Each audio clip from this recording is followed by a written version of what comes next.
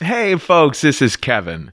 On this week's episode of Risk, Holiday Stories 13, you'll hear Vin Brew. All of the adults in my family were just standing there silently consoling children while glaring at me with this look in their eyes that very clearly said, "What the fuck is wrong with you? Can't you do anything right?" That and more, but first, the next Risk live stream show is on Friday, January 15th at 9:30 p.m. Eastern. You can get tickets at risk-show.com/tour. And don't forget that a hugely creative, therapeutic, and social activity that you can take on in 2021 is storytelling. Come take workshops with us at thestorystudio.org. You could be a total newcomer, or you could be an old pro. There's nothing like sharing about your most meaningful life experiences with fellow students and faculty who are there to support and encourage and inspire you. And we do workshops for businesses and organizations of all kinds, too, at thestorystudio.org. Knowing how to speak and understand a new language can be an invaluable tool when traveling, meeting new friends, or just even to master a new skill. But it's not always simple when you're bogged down by textbooks and structured classes. That's why so many people trust Rosetta Stone. Rosetta Stone is the most trusted language learning program, available on desktop or as an app. It truly immerses you in the language you want to learn, like Spanish, French, Italian, Chinese, and more. You won't just be studying English translations. The Rosetta Stone intuitive process helps you pick up a language naturally, first with words, then phrases, then sentences. Don't put off learning that language. There's no better time than right now to get started. For a very limited time, listeners can get Rosetta Stone's lifetime membership for 50% off. Visit rosettastone.com/rs10. That's 50% off unlimited access to 25 language courses for the rest of your life. Redeem your 50% off at rosettastone.com/rs10 today. Is your child struggling with a specific subject or need help with homework? Are they asking questions that you're not sure you can fully answer? IXL Learning is an online learning program for kids. It covers math, language arts, science, and social studies. IXL is designed. This program will improve your kids' grades. Studies done in almost every state in the country. The kids who had IXL are consistently doing better. Powered by advanced algorithms, IXL gives the right help to each kid no matter the age or personality. And it doesn't have to eat up all your time. One subscription gets you everything for all the kids in your home, pre-K to 12th grade. So don't miss out. 1 in 4 students in the U.S. are learning with IXL. IXL is used in 95 of the top 100 school districts in the U.S. Make an impact on your child's learning. Get IXL now. And listeners can get an exclusive 20% off IXL membership when they sign up today at IXL.com/audio. Visit IXL.com/audio to get the most effective learning program out there at the best price. Now here's the show.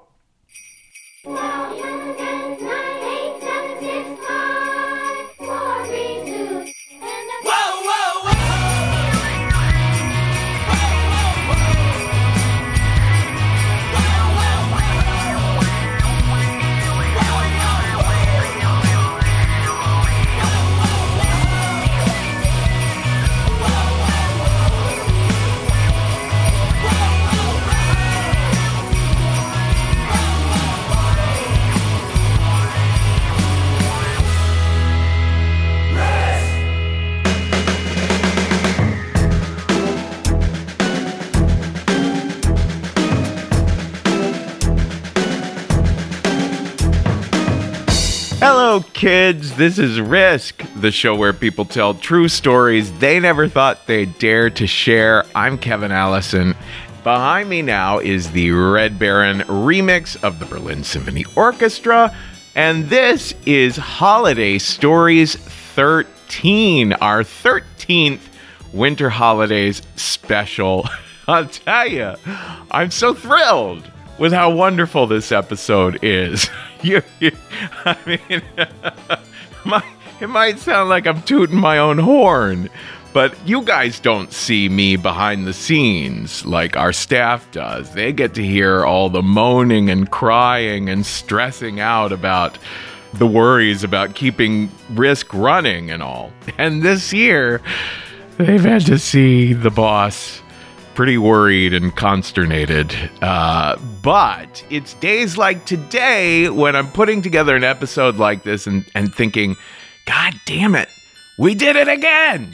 You know what I mean? Like, we have always been a fly by the seat of your pants sort of outfit here. Just, almost like guerrilla indie filmmaking, where it's just like, never mind what we lack in resources, we're gonna make it happen. And we always do. And I'm proud. And I'm grateful for the whole Risk team and all the people who have shared stories this year, and you guys, the fans. I know we've all had such a rough year, but we've all had this show to come back to share. I know these stories have helped me make it through this year, and I hope they have you too. So let's dive in. In a little bit, you're going to hear a story from yours truly, but before that, we're going to hear a story from Amy Brooks in St. Louis. And before Amy, we're going to hear another story returning to the show, Vin Brew. Vin can be found on Instagram at Vin Brew, and here he is now with a story we call Elf on the Mother Effin' Shelf.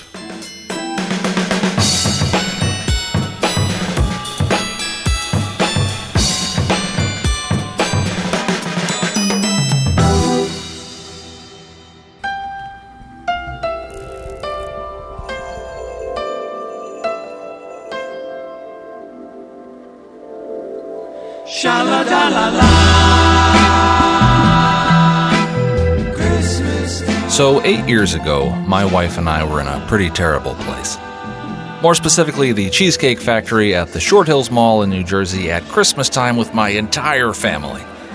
Everyone was already on edge when we got there because there was an hour-long wait to be seated. My parents are complaining the music's too loud and it's too cold, and my sister's 3 young boys are bouncing off the walls, and my brother's baby's crying, and I'm just trying to put my head down and not draw any attention to myself, which is tough because my family pretty much thinks everything I do is weird.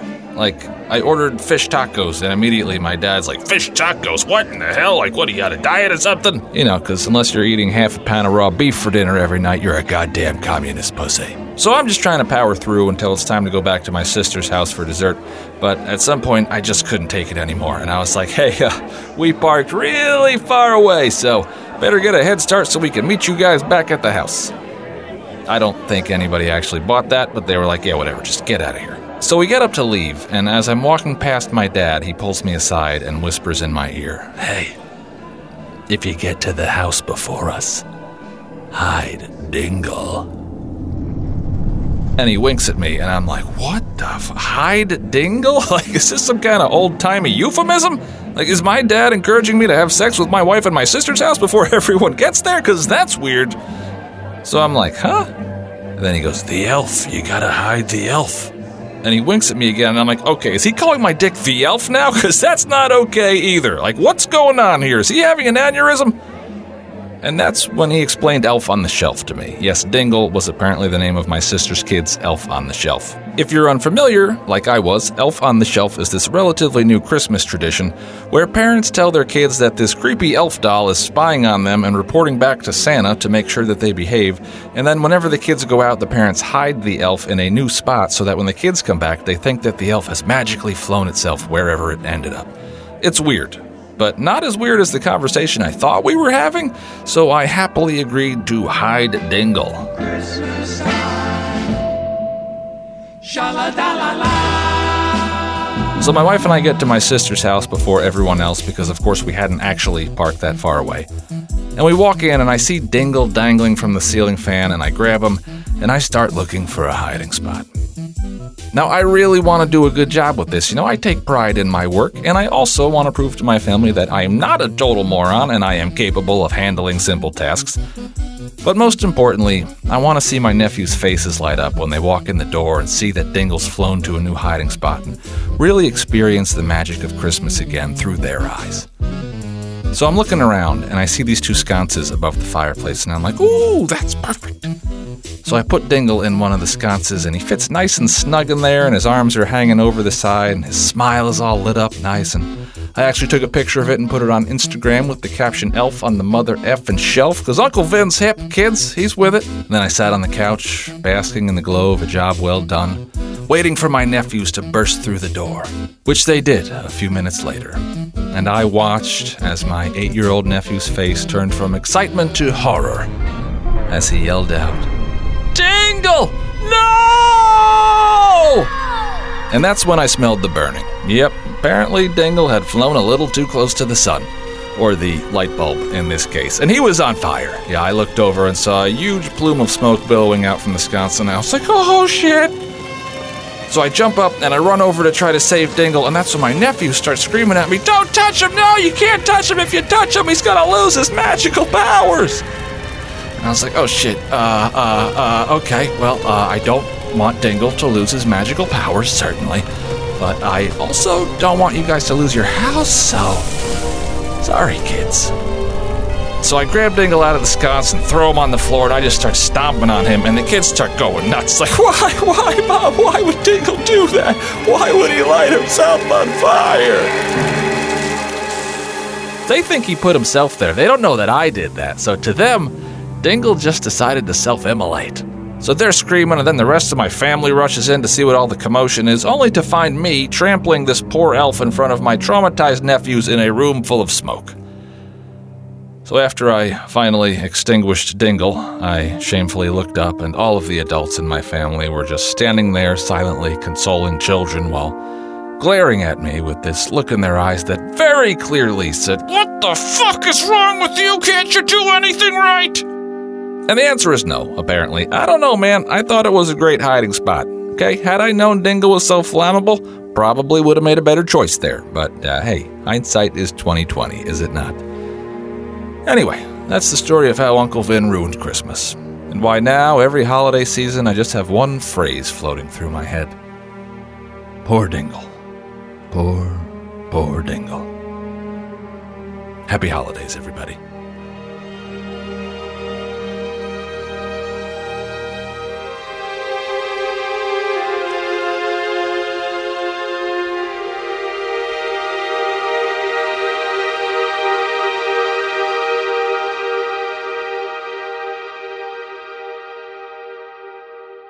What will go into the Christmas stocking? Turkey, jelly, and the ship's old cooks. An ass and an ox. And a lamb, plain and good. Roy the butcher's boy, all whittled in wood. A white sugar dove. And tanks and guns that made a noise. A handful of love. Pigs in their smelly pens. And bricks and dolls and cuddly toys. Come morning you'll wake Gobbled to the clocks tick-tocking. And that's what you'll find in the Christmas stocking that Santa filled for me.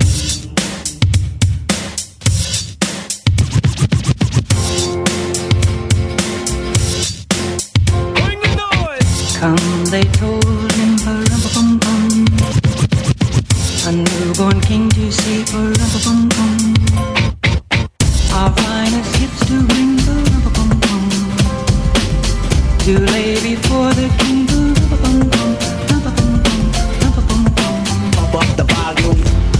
To honor him,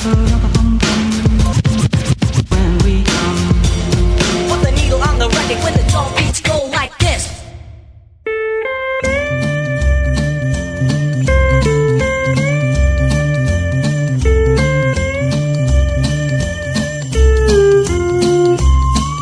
So everyone, please welcome to the virtual stage, Amy Brooks.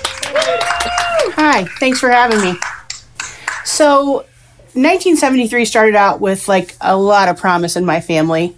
I was a member of a family in a small town in southeast Missouri. I had my mom, who was kind of a really practical adult who made sure we ate, showered, and showed up on time places.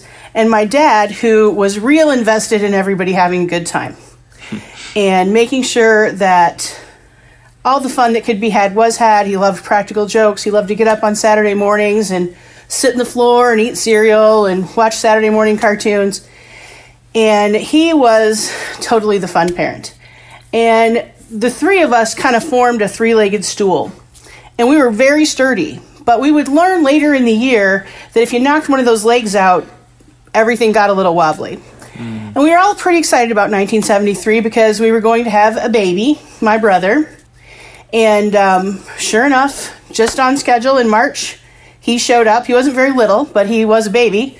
And we embarked on this new life that we were going to have as a quartet instead of a trio. And everything was going great. My mom was staying home on an extended maternity leave with him. And one morning in June of 1973, my dad got up early because he was an over-the-road truck driver, and he needed to leave for work. And for the first time and the only time ever, he got me out of my bed and put me in bed with my mom, which was unprecedented. It had never happened before.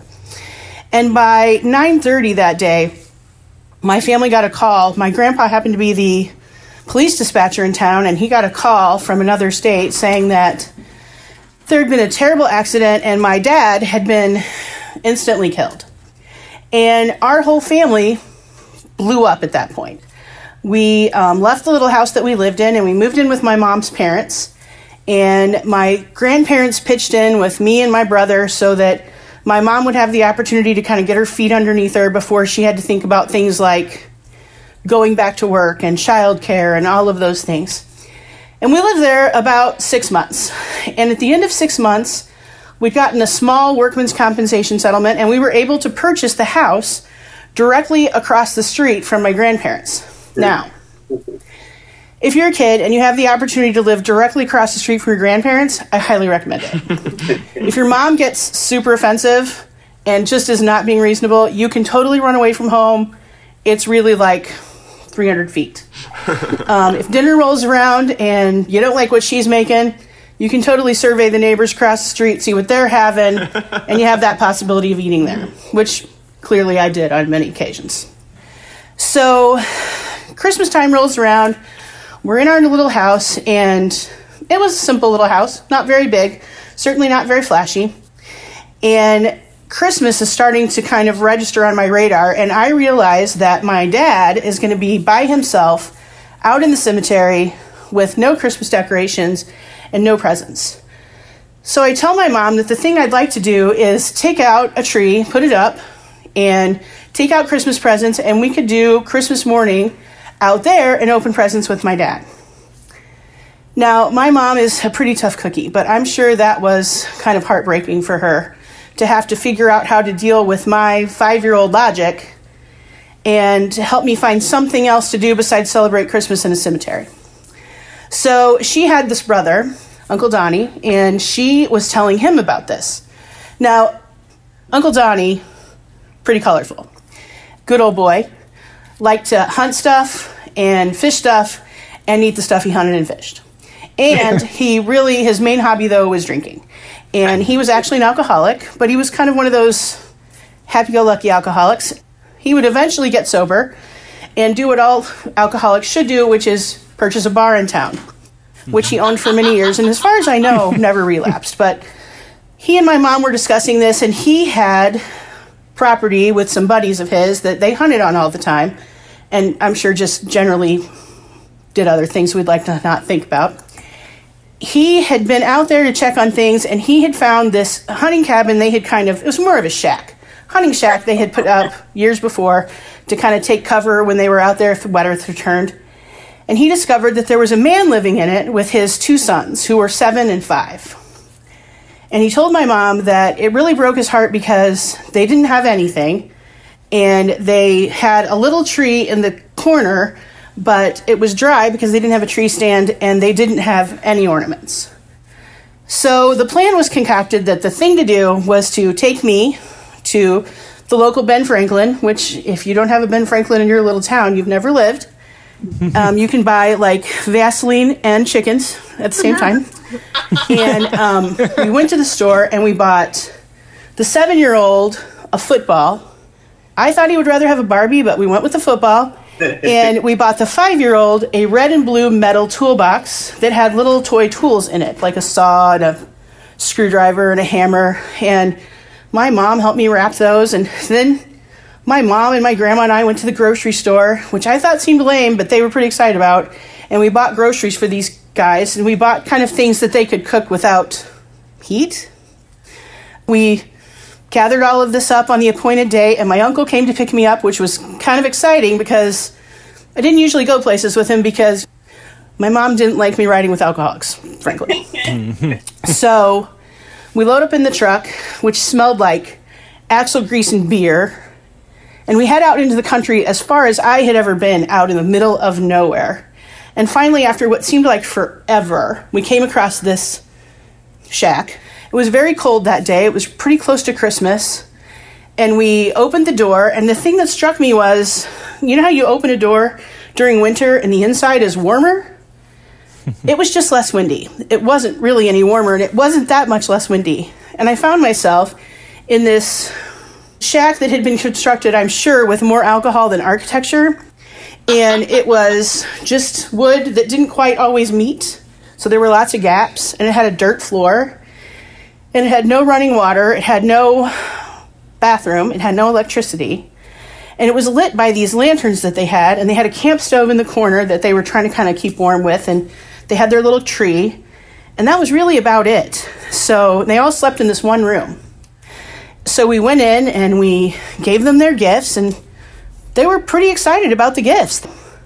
I mean, I didn't understand it. It wasn't a Barbie or Mrs. Beasley doll, but they seemed excited about it. So we gave them those gifts, and then we decorated their tree. My mom had gathered up some Christmas ornaments, and so I helped them decorate their little tree, and they were super pumped about that. And it looked a lot like Charlie Brown's tree, so I didn't really get it. And then we gave them the groceries. And when we gave them the groceries, this was what took their breath away. They were mesmerized by canned goods. The thing that they were most stunned by were we had picked up a bag of oranges, and they couldn't believe they were actually getting oranges. And they couldn't believe that they were getting oranges. But then I did later see an episode of Little House on the Prairie where Mr. Edwards gives Laura and Mary some oranges, and they were equally excited. So in retrospect, I think maybe I was just missing something there. But we finished up their Christmas, and we rode back into town. My uncle took me back to my house, and I'll never forget walking up my sidewalk and opening my front door, and the wave of heat that rolled out and kind of greeted me and made me feel warm and cared for and loved. And then I walked into this little 2-bedroom, honestly, it was like 4 rooms and a bathroom house. And in the corner was this tree that had lights and ornaments and tinsel, every conceivable decoration you could think of. And underneath that tree, well, let me say this. There are some advantages to having a death in your family at the holidays, because people want you to feel better, and they feel like gifts and prizes are the way to go. And when you're 5, that seems pretty good. And underneath this tree, every friend we had, every relative we had, my mom, everybody you could think of had brought us something. So our tree was packed with gifts. And we would go to sleep that night, and we woke up the next morning. Mrs. Beasley had arrived. It was epic. I still have it. Brad and I got Bert and Ernie Muppet puppets, which who knew that could even be a thing? And we had this joyous, happy, fulfilled Christmas. And yet that whole day, I just kept thinking about those boys and those oranges and that cabin. And I couldn't help, even as a 5-year-old, to be struck by the contrast between my reality and their reality. And ever since then, we've made an effort every year in our family to try to be a blessing. And I hope that somebody tries to be your blessing this year, too. Thanks.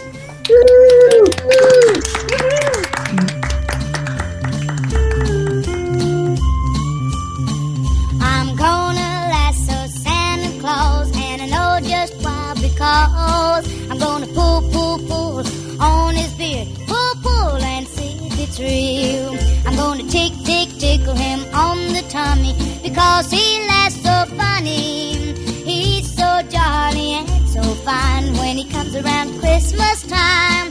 I'm gonna lasso Santa Claus, and the reason is because I know a boy and girl he never goes see. He never brings them toys like he does to me. I'm gonna pop Santa Claus with my water pistol gun. Bang, bang, and then I'll take his bags of toys and run and bring to all the kids who don't have none.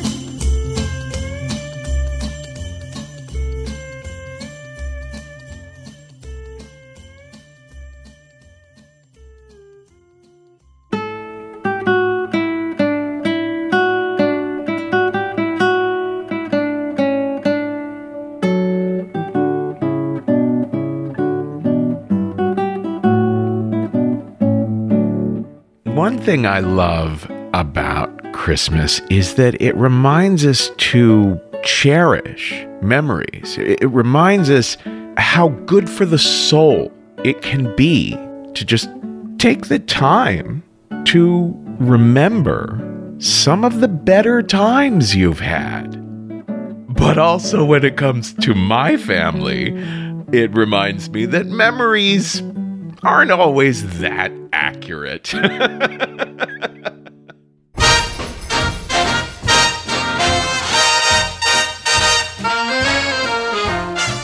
it was absolutely my parents that instilled in me that love of telling stories about old memories. And, they always just loved old things with sentimental value, old buildings, old art and music, old traditions.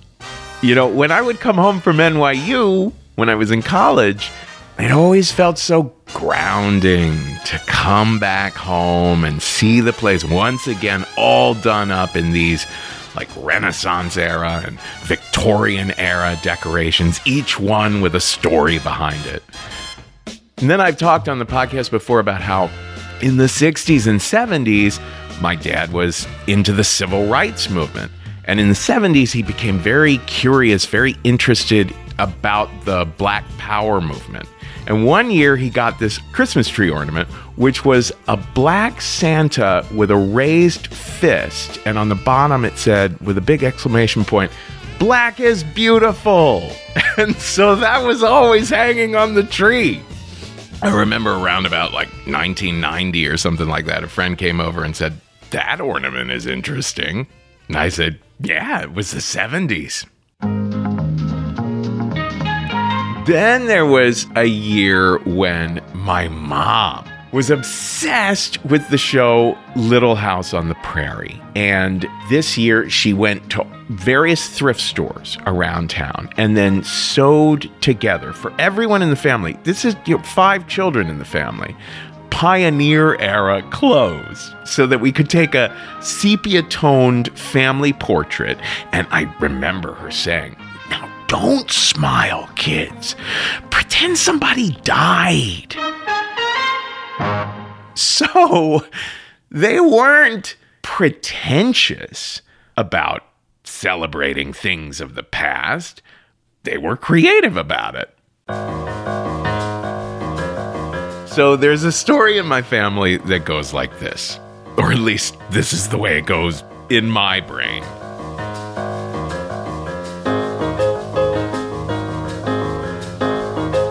In 1970, when I wasn't yet 1 year old, the family was gathered around the television set in the living room to watch A Charlie Brown Christmas, when my father got an idea. Now, if you remember in the TV special, Charlie Brown complains that Christmas has become too modern and too commercialized because everyone's getting fake Christmas trees. And Dad, he was so struck by that. He said, "Damn it, Charlie Brown is right. You know what? Let's stop getting our Christmas trees from a parking lot behind the mall. Let's go into the heart of the country, into the great American wilderness, to chop down a tree with our own bare hands." And my mom said, "Paul, I think that's a federal crime." And it was. So Dad started researching about the great American wilderness and discovered that if we took a 2.5-hour drive from Ohio into Indiana, he heard that there was an old farmer who lived up on a mountain who would let people chop down his trees. You could cut them down yourself. So, perfect. Now, we were also a very Catholic family, and Dad learned that going back to like medieval times, you really are supposed to bless the tree. So Dad said, "Oh man, we're gonna need a priest." But Dad had gone to grade school with a buddy who happened to be almost identical looking to Dad. and who had become a priest, Father Harry, who was hairy, like Dad. 2 giant men with giant bellies and big bushy red beards. So Dad called the church and said, Harry, here's the plan. It's going to be you and my family. You're going to lead us through the first half of a Catholic Mass in our living room. Then we're going to get in the car and put on an 8-track tape of Handel's Messiah while we ride out to this mountain a few hours away and chop down a tree. And then we'll bring the tree back, do the second part of the Mass in the living room, and then we'll have lasagna. And that's exactly what we did. And everyone thought it was so great that that's exactly how we did it every year for 30 years.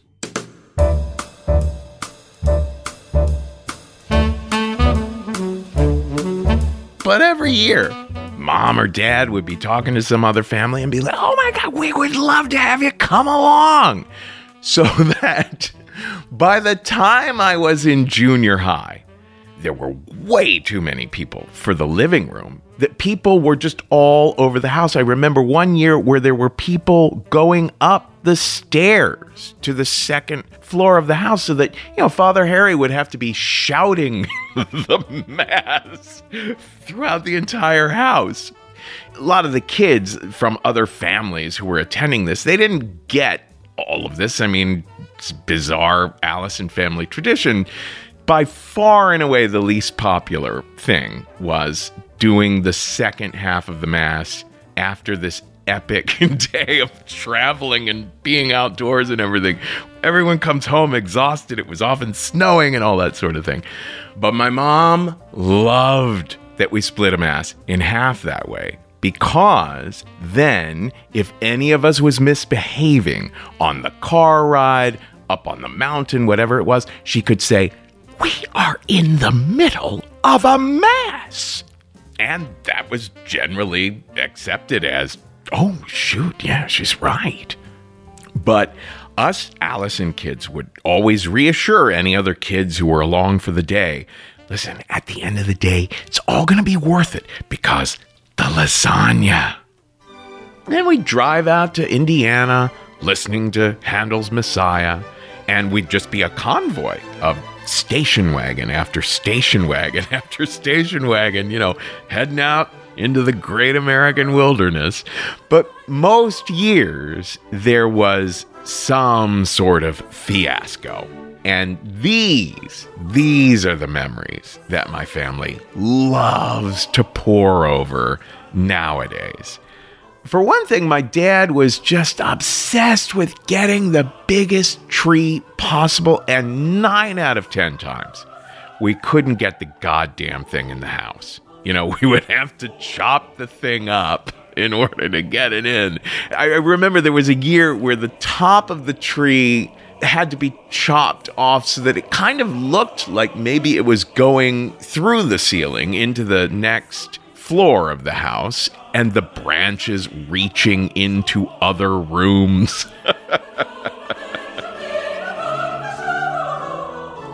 One year, one of these monstrosities on the car ride home, somewhere on the interstate, one of these trees fell off the roof of our orange VW van and nearly decapitated Father Harry driving in the car right behind us. But whenever we go over these memories, Dad would always say, no. It was Harry's tree that almost decapitated me. But no one really remembered because, for one thing, they looked the same anyway. Another year, that orange VW van, I don't know what happened. The transmission broke or something like that, and we had to make the drive home going like 10 miles an hour. That might have also been the year that the Messiah tape busted on us as well. And the best we could find to replace it was George Harrison, My Sweet Lord. But I remember falling in love with that song that day.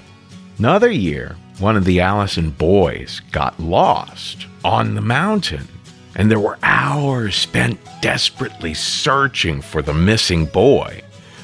But my family can never agree whether it was Peter or David or me.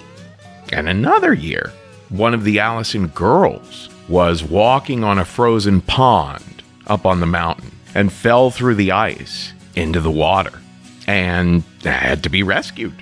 But again, the family can't get on the same page about it. No one can agree whether it was Mia or Becca or me. But the one word that always comes up when the family reminisces about the old Christmas tree hunt is the verb shat. Someone will say, oh, those were the greatest memories, those Allison family Christmas tree hunts. I'll never forget them. Wasn't it Becca that shat on Dad's lap on the car ride up one year and we were all dying? Someone else will say, oh yeah, unforgettable. But no, I thought it was Kevin who shat on Mom's lap on the car ride back. Someone else will say, no, I remember it like it was yesterday, but I thought it was Mia who shat on David's lap. So we do cherish the memories, even if we can never come to a consensus on the details. But we do know that one of the years, or some of the years, or all of the years, one of us, or some of us, or all of us, shat in each other's laps.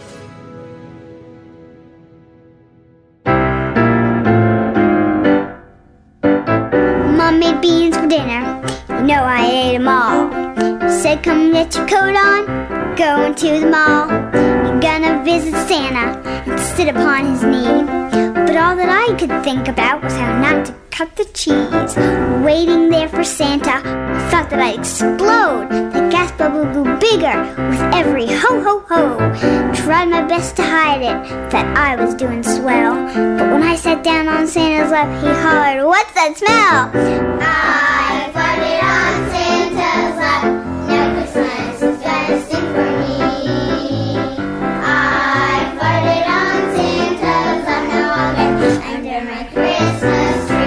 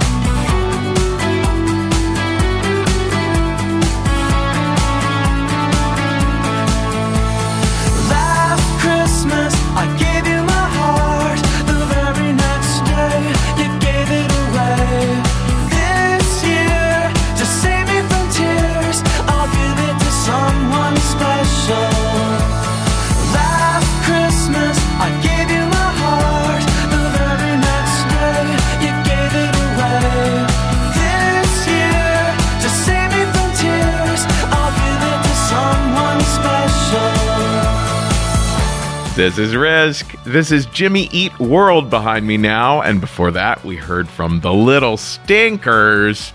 Before that, a little story from me that was edited by Jeff Barr. Before that, a song by Brenda Lee. And before that, we heard from Amy Brooks in St. Louis.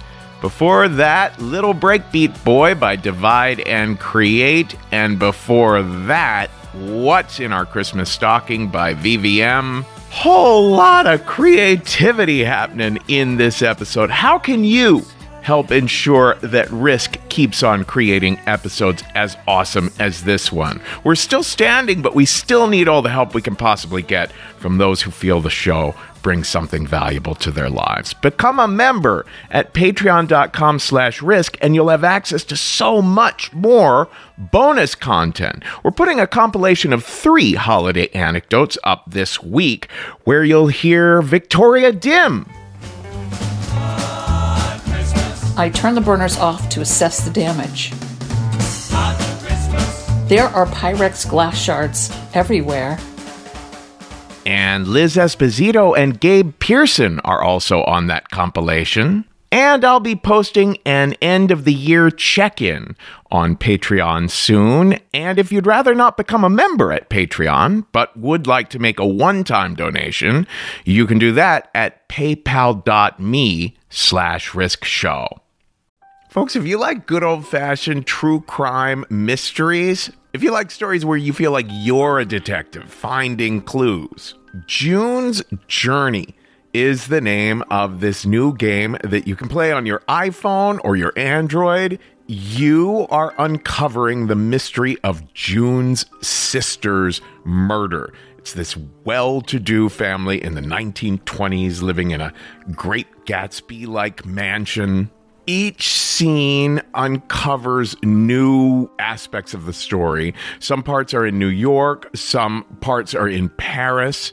There's all kinds of objects you're finding and trying to assess whether they're meaningful or not. You collect information, filling out your own photo album, and you're keeping track of all the characters. There's romance, there's scandalous family secrets. It feels like a really fun play or movie. And I've only made it through like 5 scenes, but I am told you could crack the case. All you need is an internet connection and downloading on iOS or Android. So discover your inner detective when you download June's Journey for free today on iOS and Android. Look, Bumble knows you're exhausted by dating. All the must not take yourself too seriously and 6'1" since that matters. And what do I even say other than hey? Well, that's why they're introducing an all-new Bumble, with exciting features to make compatibility easier, starting the chat better, and dating safer. They've changed, so you don't have to. Download the new Bumble now. When you need mealtime inspiration, it's worth shopping Kroger, where you'll find over 30,000 mouth-watering choices that excite your inner foodie. And no matter what tasty choice you make, you'll enjoy our everyday low prices, plus extra ways to save, like digital coupons worth over $600 each week. You can also save up to $1 off per gallon at the pump with fuel points. More savings and more inspiring flavors make shopping Kroger worth it every time. Kroger, fresh for everyone. Fuel restrictions apply.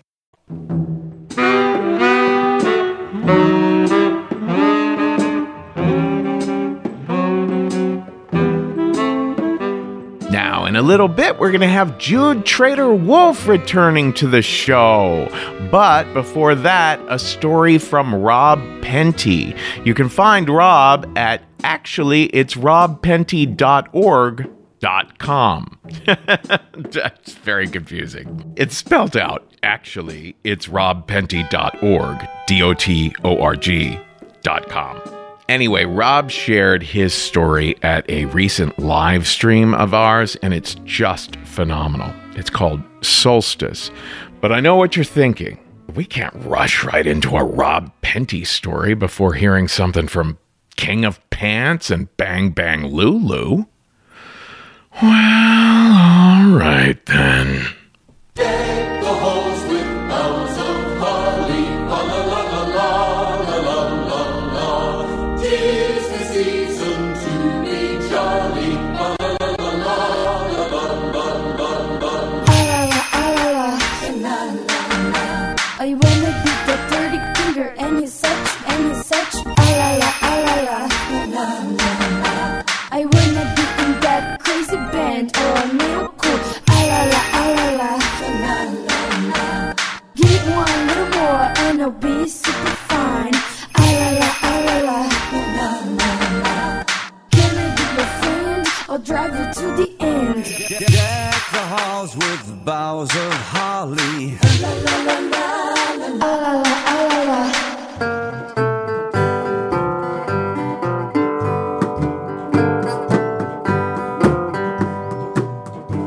Santa Claus will be coming to town soon. He's able to determine whether or not you are awake. He is also aware of your behavior patterns throughout the year. So it is suggested that you act in a way that would please your parents. So be cautious and don't pout or cry. Santa Claus be arriving soon.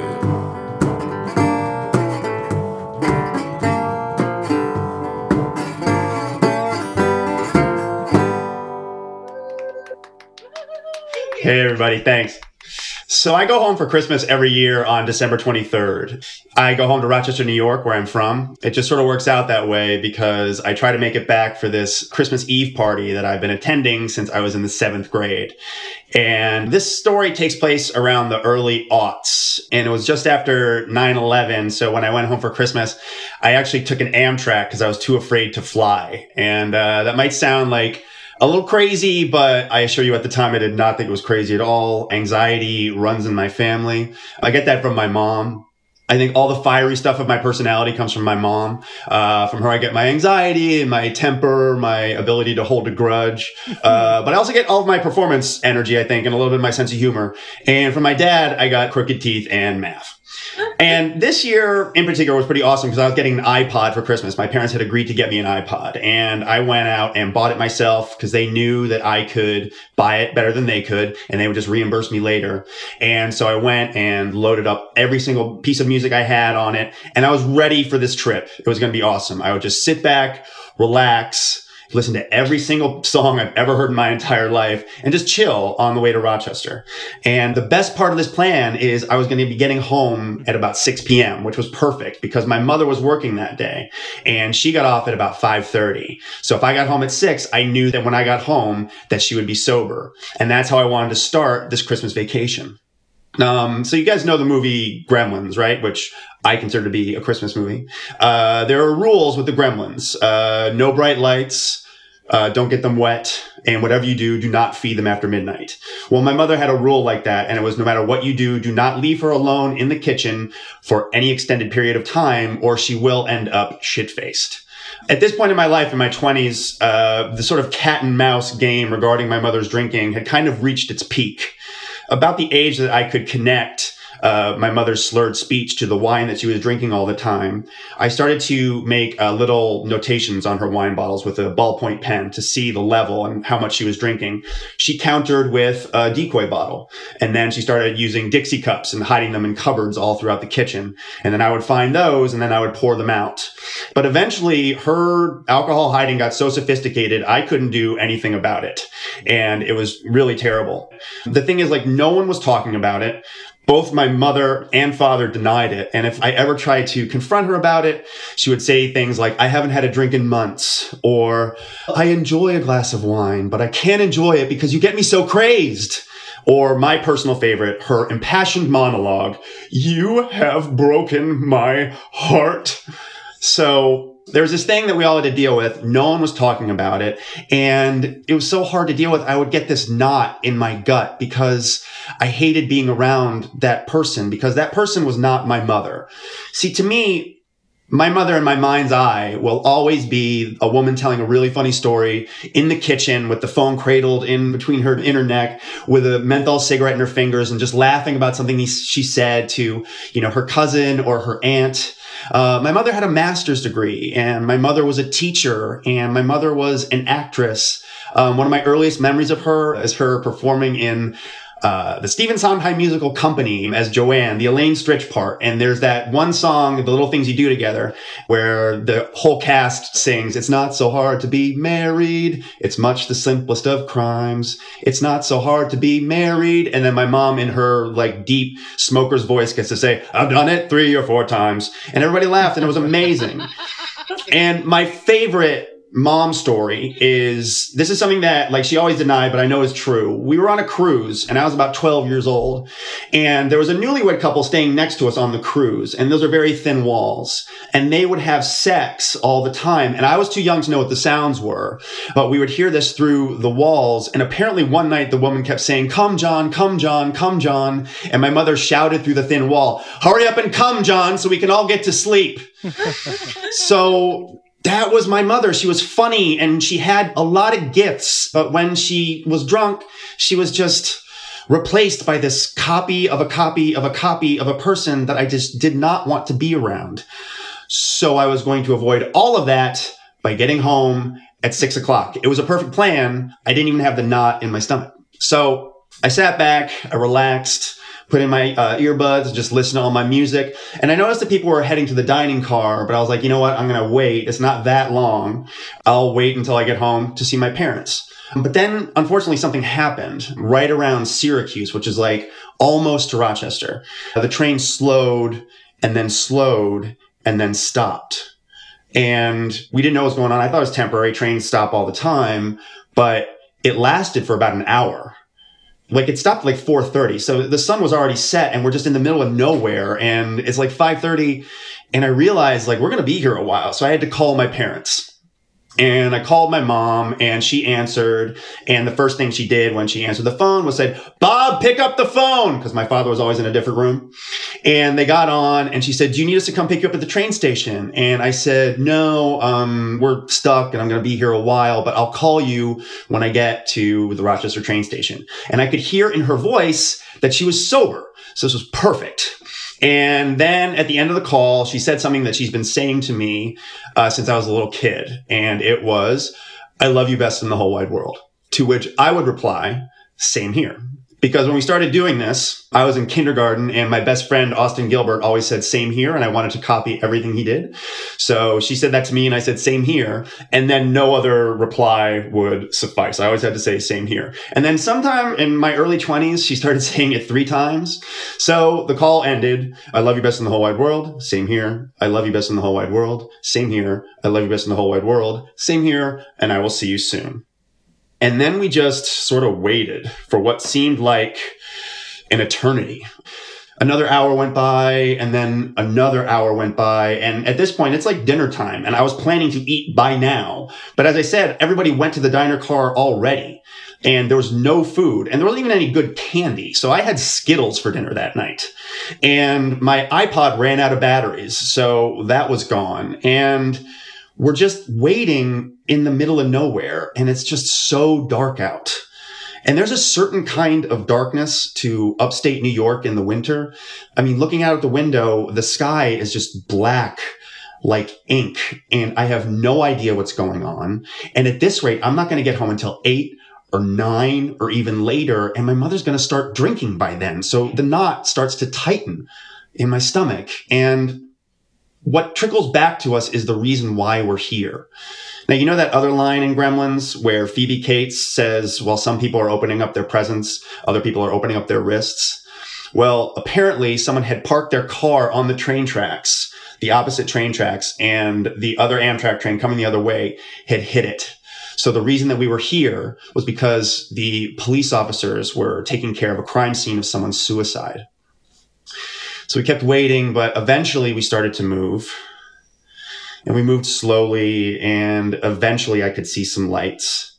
And it was the blue and the red of the cop car, and I could see some light from the flares, and I could see some of the glass on the pavement. And I made it back to Rochester. I called home. It was about 10 o'clock at night. And I called home, and my dad answered, and I said, "I'm here. Can you come pick me up?" And he drove me home. And I went home, got inside, and I went to the kitchen, and my mother was sitting there at the kitchen table in her robe, and she didn't get up, or she couldn't get up. I don't remember which. And she looked at me and she said, "Hi, honey, do you want some dinner?" And I said, "No, I want to go out to eat," because I just couldn't deal with it. I just couldn't handle it. And she knew I was mad, but I knew I couldn't say anything about it. And she just started crying and said to my father, "Why is he so awful to me?" And I just held up my hands for the car keys and I said, "Dad, please." And I went out and I got something to eat somewhere else. And the rest of the trip went kind of like that. And I didn't see what happened in the years after this. I wouldn't find out until later, until I saw reports about it. Like, I didn't see my mother get a DUI, and I didn't see my mother get dismissed from work after repeated warnings about her drinking there. I didn't see the Dixie cups graduate to airline bottles of vodka, and I didn't see bottles of booze just magically disappear. And at one point, my father and I had a one-on-one conversation over the phone where he told me that my mother had been diagnosed with cirrhosis. He mentioned it once, and then we never spoke of it again. And I think that my parents thought that they were giving me a gift. And the gift was to not worry about them or their health, or to not feel guilty, or to not feel the need to come home, because they loved the fact that I lived in New York and was living my life the way I am.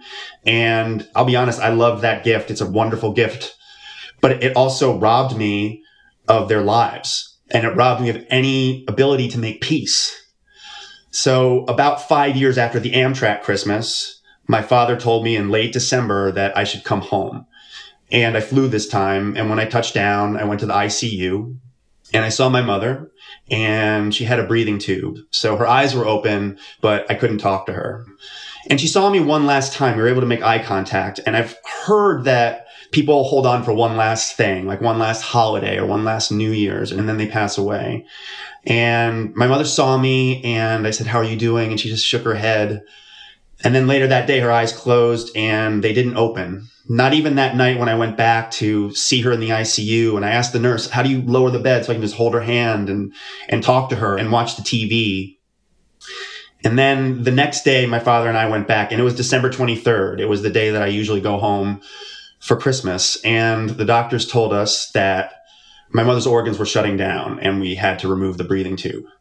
So my father stood at her bedside and read a passage from the Bible. And I said to her, "I love you best in the whole wide world. I love you best in the whole wide world. I love you best in the whole wide world."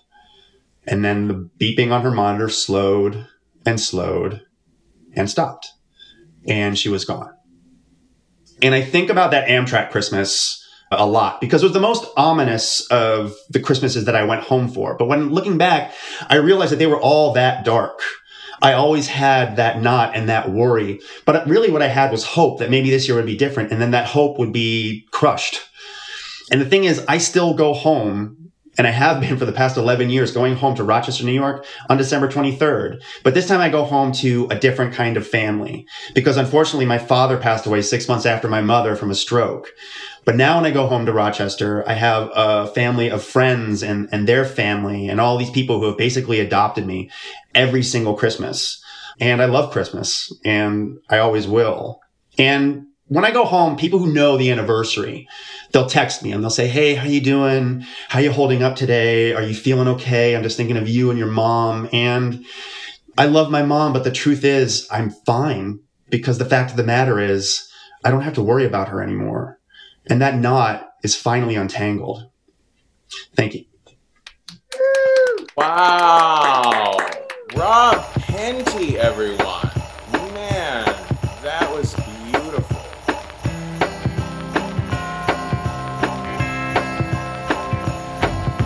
Get off your sled and go to bed. Don't you ever tire. Throw a bone, I'm finally home, curled up by the fire. Snow is falling from the sky like ashes from an urn. Sweet dreams, my little one, now it's my turn. Well, Christmas is going to the dogs.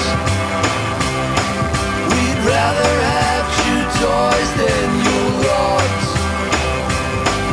And things aren't looking very good, it's true. So I'll just lay here and chew.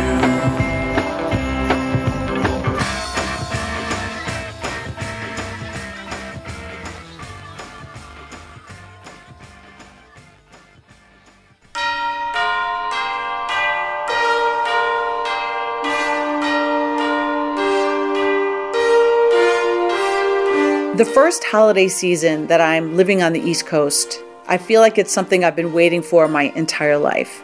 I grew up on a farm in Wisconsin, obsessed with New York City. From movies and TV shows and books, New York City seems to me a place of constant activity and amazing possibility. A place anything could happen, especially New York City at the holidays. Our Christmas season kicked off with watching the Macy's Thanksgiving Day Parade, which ends at Macy's, the mecca of all department stores, the kind of place I have never been, so I cannot wait to experience that for real. And I was watching Miracle on 34th Street over and over again over the entire holiday season when I was a kid, which takes place at Macy's. And there are other movies that just make the New York City shops look so stunning. There's usually music playing from somewhere, people with packages. Then there's the Nutcracker at Lincoln Center, the Rockettes at Radio City Music Hall, ice skating at Rockefeller Plaza. I cannot wait to experience that holiday magic for myself. So when my best friend in college, Maddie, and I are planning our move to the East Coast, we have ideas about how we're going to spend this holiday. First of all, with our boyfriends, we will be going to see the tree at Rockefeller Plaza. We will go with our boyfriends to shop in the Village. We will sit and drink chai latte while Nat King Cole sings chestnuts roasting on an open fire in the background in some cafe. That is the plan. Although it's been said many times, many ways, Merry Christmas to you. So in 1981, we both move out to the East Coast. She gets an apartment on the Upper West Side. She's an actor. She hits the ground running, getting work. I am a music therapy intern at a psychiatric hospital in Cedar Grove, New Jersey. A short commuter bus ride from Manhattan, but a world away in every other sense. This is a sprawling campus of about 100 red brick buildings that are fading and sagging, yellowed windows. They house maybe 1,000 patients. Many of them have lived there their entire lives. And it's an unpaid internship, but they do give us housing, which is a building on the grounds of the hospital that is a 100-year-old condemned house that looks like the Overlook Hotel in The Shining, only much more haunted. There's a big wraparound porch that has parts rotting out, a chandelier in the foyer in this place that probably at one time was a lovely building, and this chandelier is dripping a little bit more glass every day. We have keys for locks that do not work. There's 6 of us interns in the same hallway. We're the only people in the house, and thank God for them, because there is no way anybody could ever survive spending the night alone in this place.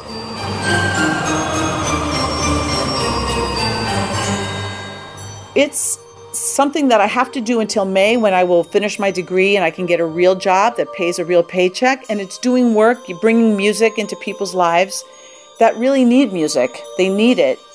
But the environment starts to get to me by Thanksgiving. I start to feel the sadness and heaviness of this place.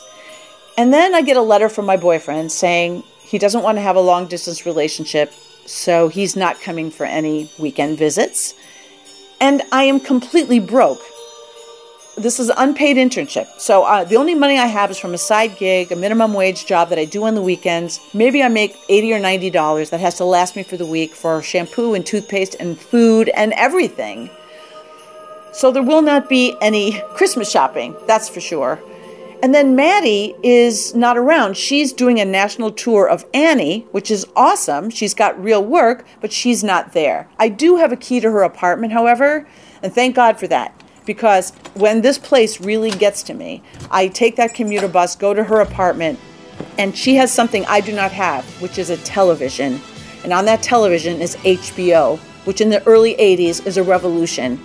Being able to watch movie after movie with no commercials.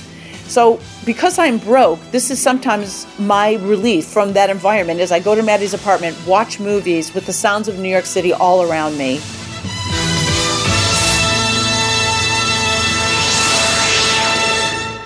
The Thursday after Thanksgiving, the phone rings in the hall.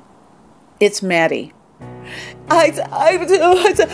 She's so upset. I say, Maddie, what's the matter? What's wrong? She says, Pete left me while I was on tour. And I say, oh no, I'm so sorry. Oh my gosh.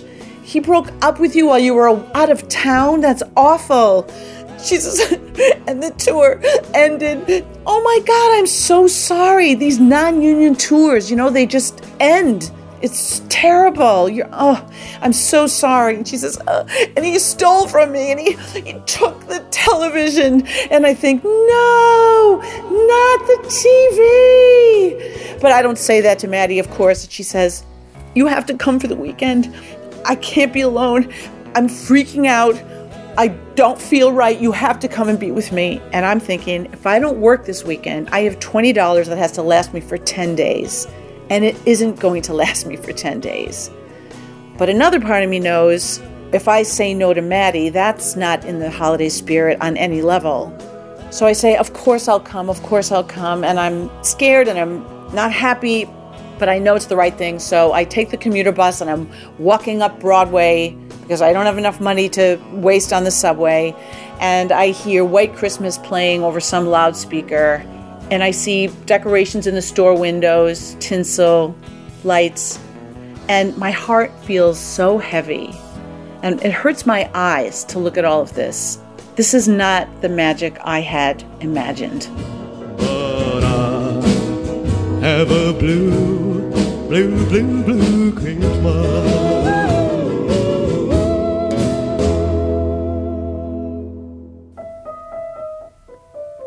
I get to Maddie's apartment, and she's hunched over the phone with her hands on the receiver, and I wrestle it away from her. She's waiting for Pete to call. I say, you don't need that. We have each other. We are going to get through this. We are independent women.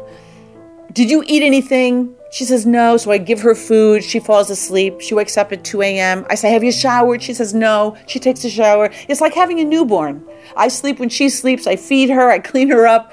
By Saturday, late afternoon, she's a little more coherent. I say, Maddie, is it okay if I go back to New Jersey and go to work tomorrow? Because I have no money and I need to make some money. She says, you can't leave me. You can't leave me. Just please stay till tomorrow night. I have to go to work tomorrow. Go with me and just hang out with me, please. Okay, I know it's the right thing. I stay. She has a side gig when she's not acting, which is coat checking at a place called Charlie O's on 57th Street. So I go with her there. There's no room for me in the coat checking space. There's all these people coming in. It's the brunch crowd.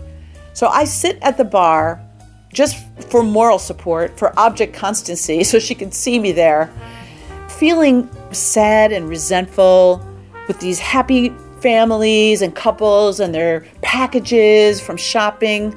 And I see there are 2 trays of drinks in front of me that are sitting there for a long time. And the hostess keeps passing me very angrily, looking at me, looking at the drinks, looking at me. And I'm thinking she's mad because I'm not ordering something, because that's not happening.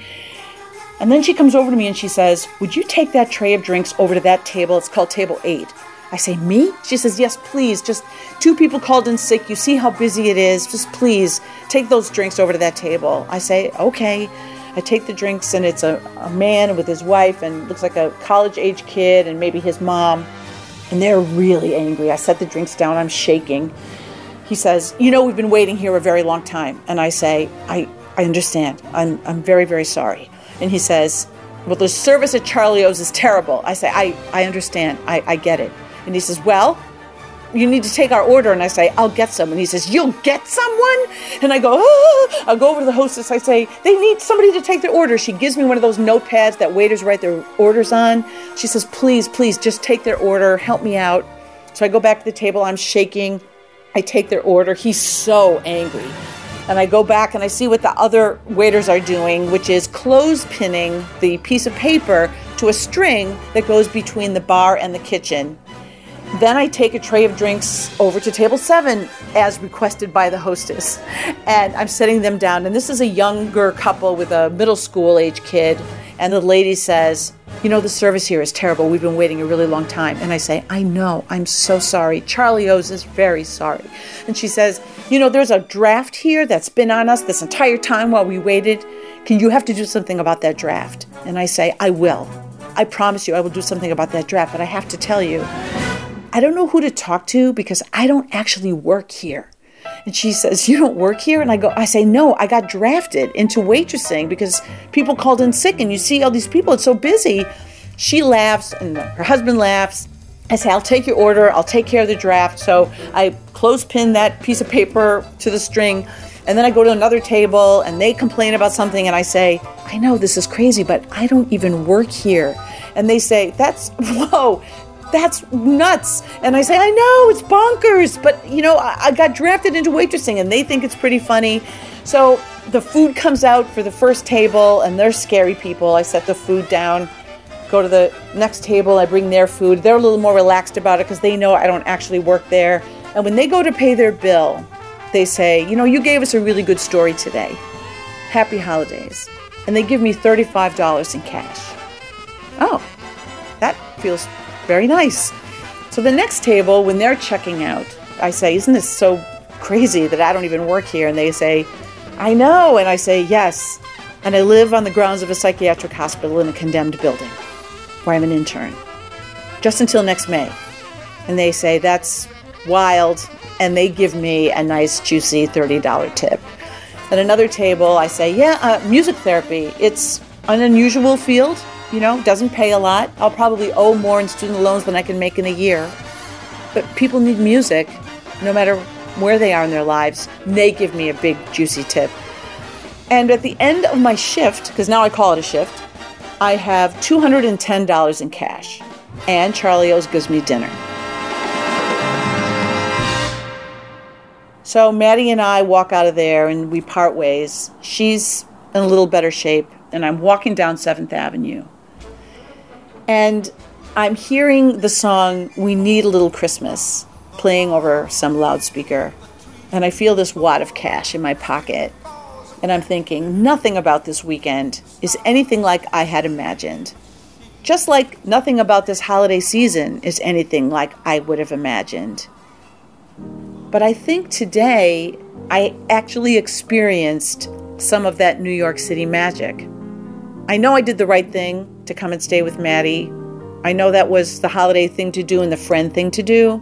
But also, I had one of those New York City experiences that can only happen in the moment, when you just let it occur and you say yes to it. Maybe I'm waiting for this holiday thing to happen to me like I'm in a movie, when what you really have to do is generate that holiday spirit. You have to create it and make it happen. And that's what I have to do with my patients. And I'm on that decamp bus going back to the Overlook Hotel, to a world, an environment I know is going to be the same sad place that it was. And I know that I'm going to make it through this to the end. I know that I'm going to make it through because I just experienced that little magic, and I'm going to use music, and I'm going to keep on doing what I do. I'm going to make it because I just had my own little miracle on 57th Street.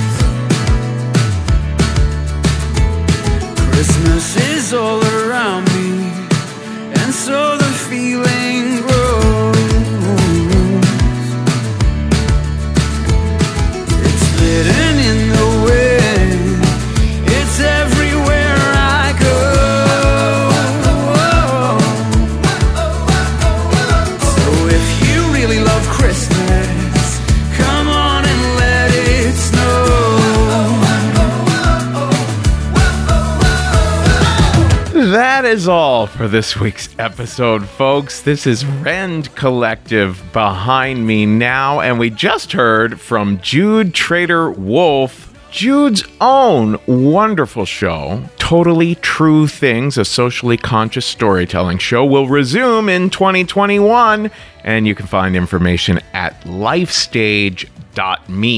And before Jude, we heard a little bit of Christmas is Going to the Dogs by Eels.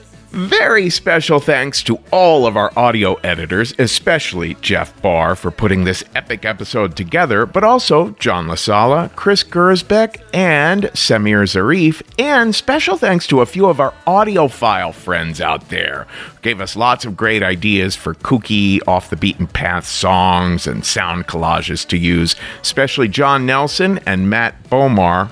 And hey everyone, JC Cassis, our business director, has a new EP out called 4 on the Floor. Now, on the episode Holiday Stories 11, we played JC's song Christmas is Bullshit. You guys absolutely loved it. You ate it up. Well, Christmas is Bullshit is still available wherever you get your music, but this year, so are JC's 7 all-new original songs on the EP called 4 on the Floor. Super fun, super catchy, super sexy pop, and very JC. So go look for 4 on the Floor wherever you get your music. Hey, it's Kaylee Cuoco for Priceline. Ready to go to your happy place for a happy price? Well, why didn't you say so? Just download the Priceline app right now and save up to 60% on hotels. So whether it's Cousin Kevin's Kazoo Concert in Kansas City, go Kevin, or Becky's Bachelorette Bash in Bermuda, you never have to miss a trip ever again. So download the Priceline app today. Your savings are waiting. Go to your happy place for a happy price. Go to your happy price, Priceline. Don't forget I do story coaching. I advise people on producing shows or writing memoirs, help people prep presentations or toast, all kinds of guidance for all sorts of creative endeavors at kevinallison.com. And finally, are you following us online on Twitter, Facebook, and Instagram? We're at Risk Show. On Twitter and Instagram, I'm at The Kevin Allison, and on Twitter, check out Story Studio NYC. Folks, today's the day. Take a risk.